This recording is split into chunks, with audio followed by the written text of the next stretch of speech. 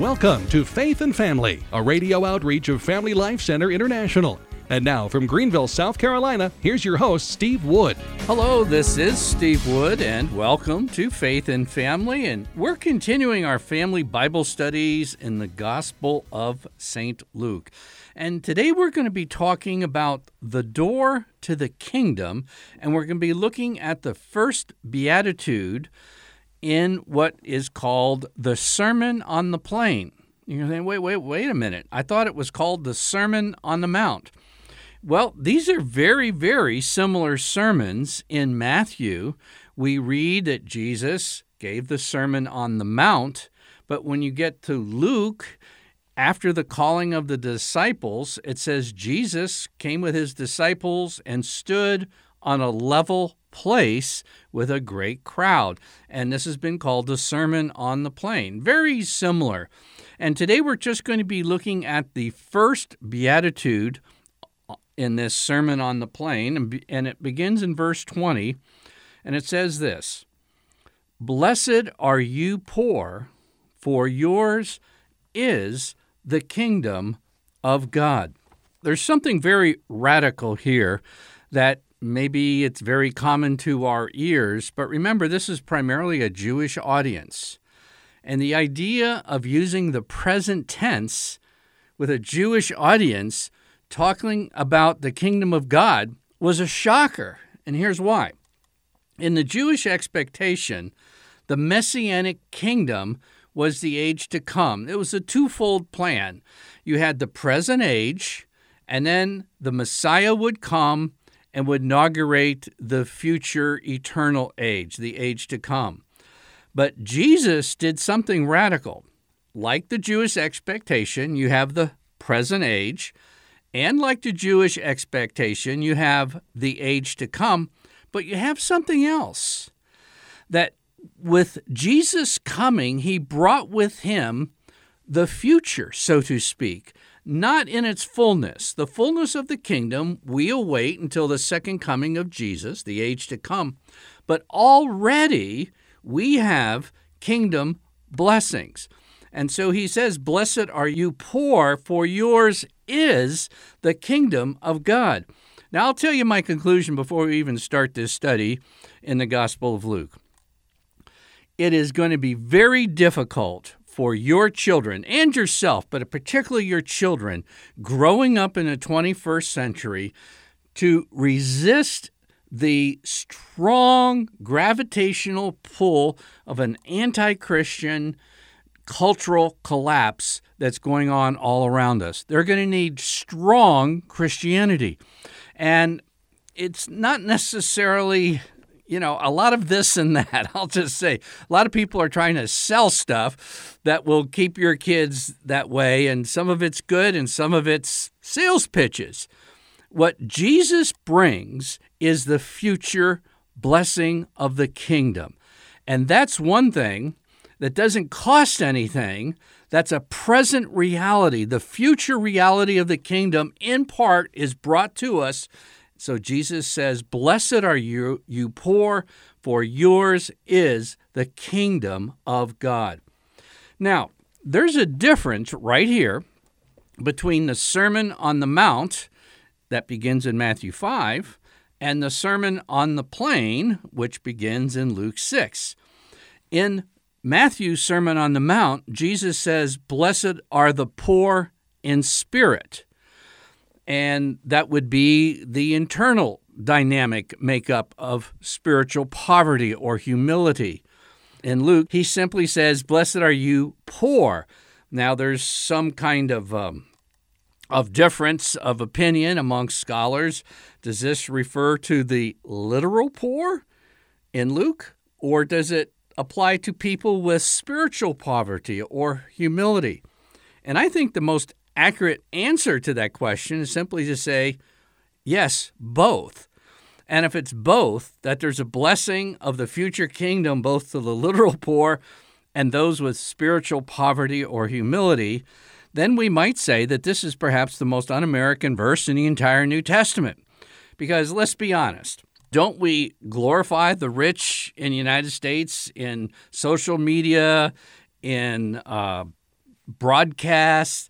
I confess, I read the Forbes magazine billionaires list. Can't believe that many people have that much money. I mean, it's kind of like the American way of life, and yet this isn't necessarily the best environment for developing the internal strength of the present kingdom to resist the onslaughts which want to drag us away from Christ. Did you know that the bulk of the early church, not all of it, because you had wealthy people, you had government leaders, you had the prosperous, wealthy folks that were in the Catholic Church, but the bulk of the church wasn't the high and mighty. In fact, St. Paul says in the first chapter of Corinthians, he says, "For consider your call, brethren. Not many of you were wise, according to worldly standards. Not many were powerful. Not many were of noble birth. But God chose what is foolish in the world to shame the wise. God chose what is weak in the world to shame the strong. God chose what is low and despised in the world, even things that are not, to bring to nothing the things that are, so that no human being might boast in the presence of God." Now, what was St. Paul saying right there? He says what wasn't exclusively poor, wasn't exclusively the uneducated. He says not many. In other words, there were a few, but the bulk were those who really didn't have a whole lot going for them, so to speak, and God bestows his riches upon them. And this seems to be the case because very often, if you're full of something else, it's hard for God to fill your life. It's almost like you have a glass of water and then you try to pour yourself a Coke. Well, it's not going to look too good when you get done because you're trying to mix something up. It'll spill over. It'll just make a big mess. And really, it'd probably been nice either to have a glass of water or a Coke, but you're trying to mix the two. Now, what happens when people come to this country, like many have in the past, to your great-great-grandparents came here without 2 nickels in their pocket, and they have Christian virtue, hard work, and thrift, and maybe a little Dave Ramsey, no debt, because our grandparents kind of lived that way. What does that lead to? Well, I'll tell you what it leads to. 2 things. First, wealth accumulation, and there's nothing wrong with that.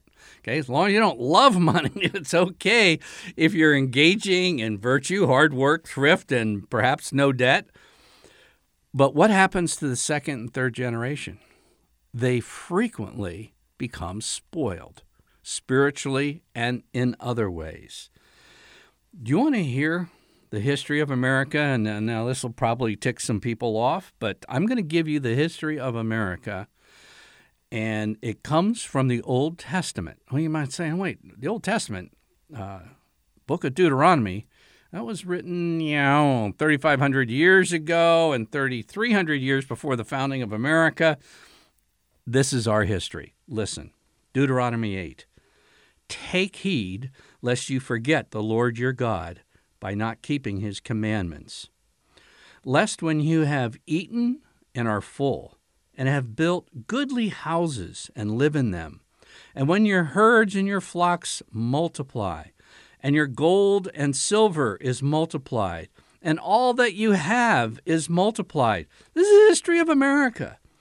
"Then your heart be lifted up, and you forget the Lord your God, who brought you out of the land of Egypt, out of the house of bondage.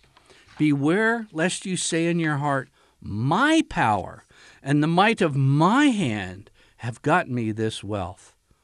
Verse 18, Deuteronomy 8, "You shall remember the Lord your God, for it is he who gives you power to get wealth.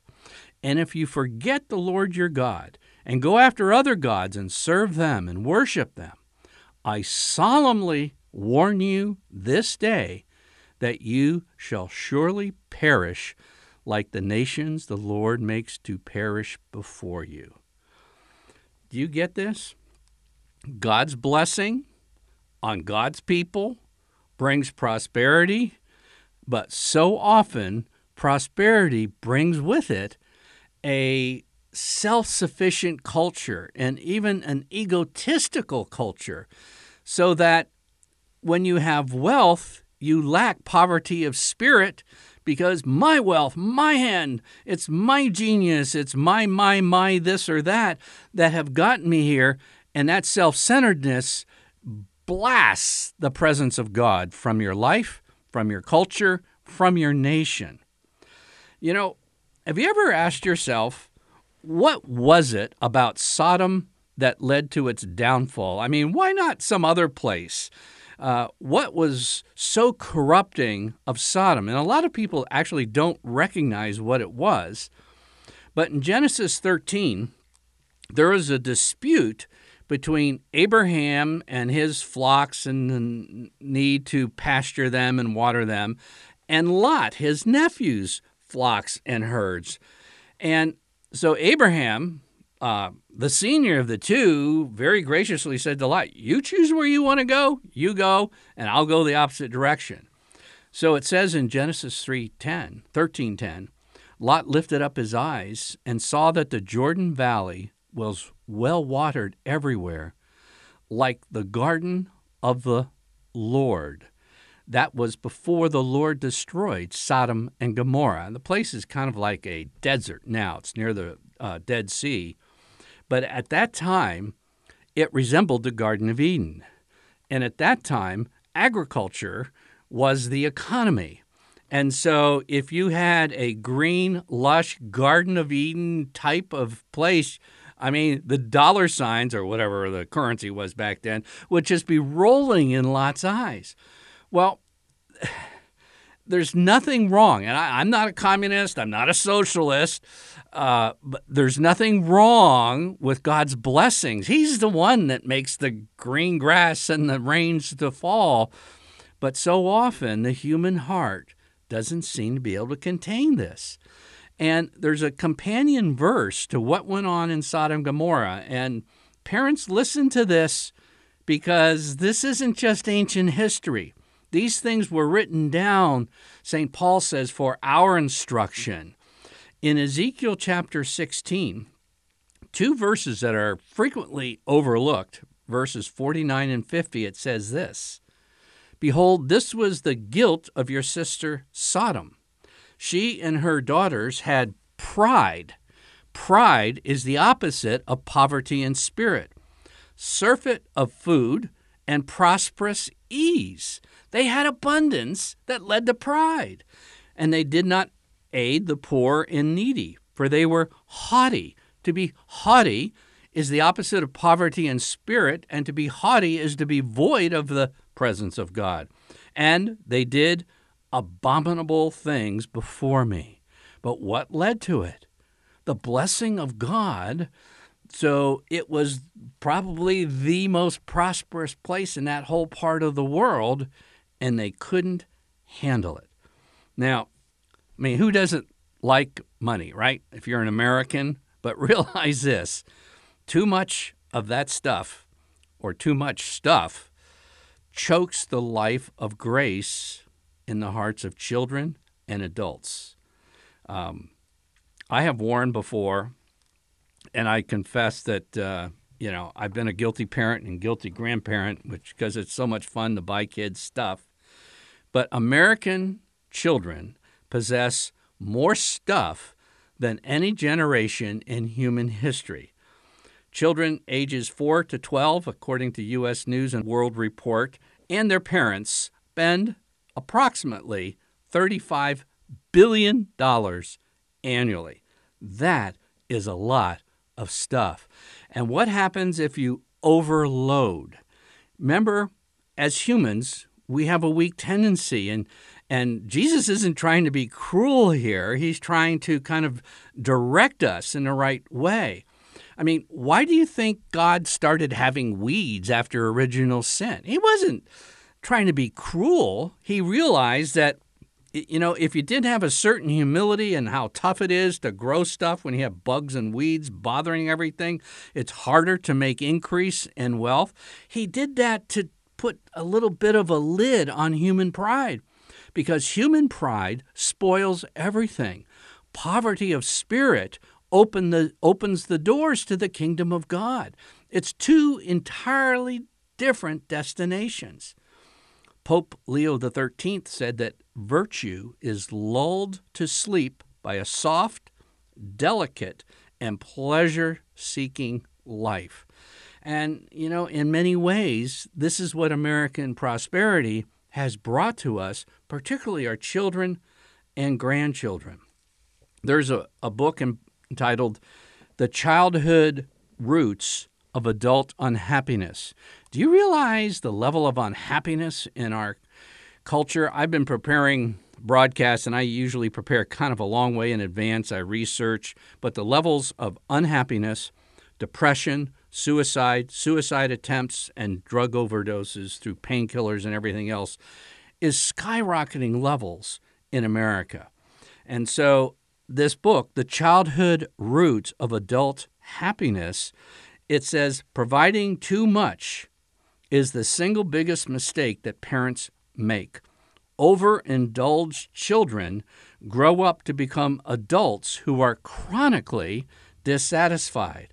And then they talked about children with a high amount of material goods have depression at 3 times the normal levels, higher anxiety, lower self-esteem, worse relationships with parents, and higher rates of substance abuse. I was talking to a police officer in a large metro area of the United States, and I'm not going to mention where it is because, quite honestly, I think the same thing probably is occurring in the large metro areas all around the United States. As in any large metro area, what do you have? Well, you generally have an extremely wealthy part of town. I'm not talking about that nice small farming community in the Midwest where you basically have middle-class folks. In these large metro areas, you have the extremes, the extreme wealthy part of town and the extreme poor part of town. But this police officer told me that in the wealthy part of town, and this was not just wealthy, it was really super wealthy. I mean, there would be presidents of national corporations living there, okay? And in that wealthy part of town, every day there were 4 to 5 suicide threats or suicide attempts, and lots of intentional overdoses with drugs. And these are people who literally have everything imaginable. But this same police officer told me in the poorest areas, suicides are virtually non-existent. Now, they have their problems, lots of drive-by shootings and drug dealings and everything else. But just that extreme emptiness of life where you have 4 to 5 suicide threats a day. And this officer told me this is kind of a low estimate by people who have everything imaginable in life. And the thing you want in life is God, the presence of God. And yes, Jesus is gone. He ascended back into heaven, but his presence is with us. The Holy Spirit is with us. The presence of the future kingdom is for those who are poor and poor in spirit. Another thing I'm learning through my depression research, it's a depressing topic, I know, but social media, they've been tracking the amount of social media and levels of depression. There seems to be very strong correlations. And, these things are kind of hard to accurately measure. But, one retired military officer said that the current social media is institutionalized narcissism. And narcissism is focused on self, rich in your own spirit, I, me. And what a surprise if that leads to depression. Because the blessedness that Jesus talks about isn't just what we would term human happiness. It can definitely encompass that, but it's something far more profound and rich and satisfying to the human need. Now, we're going to get to something now I think is rather important. There are different Greek words for the poor. Don't worry, I'm not going to give you a big Greek lesson, but just hear me out here. This Greek word that St. Luke recorded for us from Jesus' teaching on the Sermon on the Plain is a particular word for the poor, not just those who may not have a McMansion type of thing, but this is somebody who's so utterly poor that they need to beg. In other words, they're absolutely destitute and they're totally dependent on someone other than themselves. This is what poor means in Luke chapter 6 and verse 20. Now, I've told you this tale before, but I think there's a real clue to it. And one of the two most remarkable nights of my entire life was the night I was with a group of troubled boys in the mountains of California for a week. I was the cabin counselor of a group of boys, most of whom were seeing either psychologists or psychiatrists. Some were on medications, high behavioral problems. They were messed up, and they continued to mess up. They caused trouble and everything else. And, you know, the one thing they didn't really have was a whole lot of self-esteem. These boys were on empty. And it was remarkable to me that in the cabin, the last night of this camp, I promised these boys that we had a real meltdown, I should say, the first night. I mean, a real meltdown. It was rampant profanity and everything else. And I won't tell you what I did because I'd be arrested if you heard what I did today. So anyhow, we squared away and said, look, I had just got out in the service. I said, I would like to have inspections every morning after breakfast. And if the cabin passes inspection, I will, on the last night of this camp, give you all the chocolate you care to eat. And I came back up to the cabin that night, and I was totally exhausted because besides having the responsibility of this cabin full of very troubled boys, I was also responsible for leading the entire camp of 100 kids for about 16, 17, 18 hours a day. I don't think I've ever been so tired in my life. I could barely walk up the hill to the cabin. I was emotionally, spiritually, and physically exhausted. And looking back, I was looking for what made that night so special. I think that my gas gauge, so to speak, and I'm talking about every form of energy, spiritual or physical or psychological, it was on empty. Okay? I think that was a good thing. And I know these boys were on empty because they knew they had been gathered together and they were always causing trouble in church, at home, in school, and everything else. And I went in there, and before I gave them the chocolate, I asked just give me a couple minutes to tell them about how much God loved them. Very simple. Abraham sacrificing Isaac. Abraham was a picture of a father, God the Father, and Isaac was the beloved son. And I compared Abraham and Isaac to John 3:16. For God so loved the world that he gave his only begotten Son, that whoever believes in him should not perish, but have everlasting life. That was all the energy I had. That was all. I mean, I truly was on zero, which, again, was a good thing because I didn't have anything else to offer. These boys were on zero before I gave my 5-minute talk, and I saw the most miraculous transformation in human beings I've ever seen in my life that night because God's love came down in a most tangible way. It was like the day of Pentecost before my eyes with the most troubled boys that I could round up in Southern California. And it wasn't because they were wealthy. It wasn't because they were smart. It wasn't because they were well-behaved. They were so empty, and I was so empty. But the fact that they had poverty of spirit, they truly did, God filled them with the presence of the kingdom. It was like they had a foretaste of heaven that night. You know, I said that was one of the two most remarkable nights of my life. The other night was the night when I was aboard the USS Coronado in the Navy. And I remember I had been repenting, and, I've been repenting. I started a half full, went to, I had a gallon left. And finally, I came a third time to repent before God because I've been reading New Testament and saying, man, I'm in deep trouble with God. And I came to the point where I realized that I was unforgivable, that because of what I had done, I even made fun of God's commandments and all this type of thing, just thinking this is just, life's a big joke. Christianity is a big joke. God's a big joke. And I had so sinned against him that I thought, I am not forgivable. In other words, I was on total empty.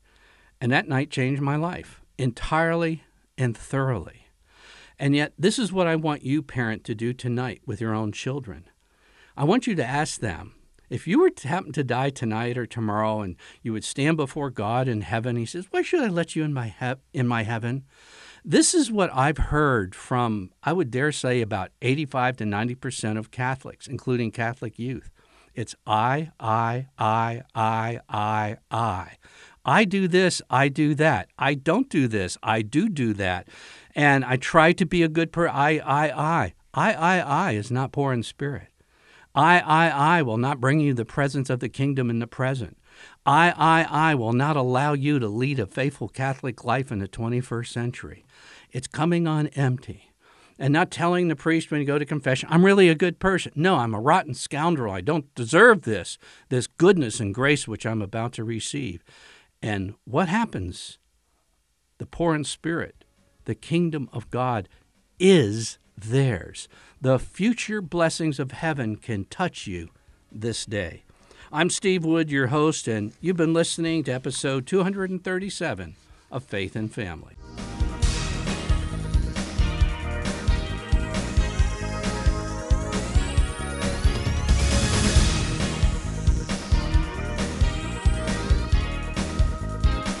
Faith and Family is a radio outreach of Family Life Center International. Visit us online at dads.org to order copies of Faith and Family broadcasts and to learn more about Catholic family life.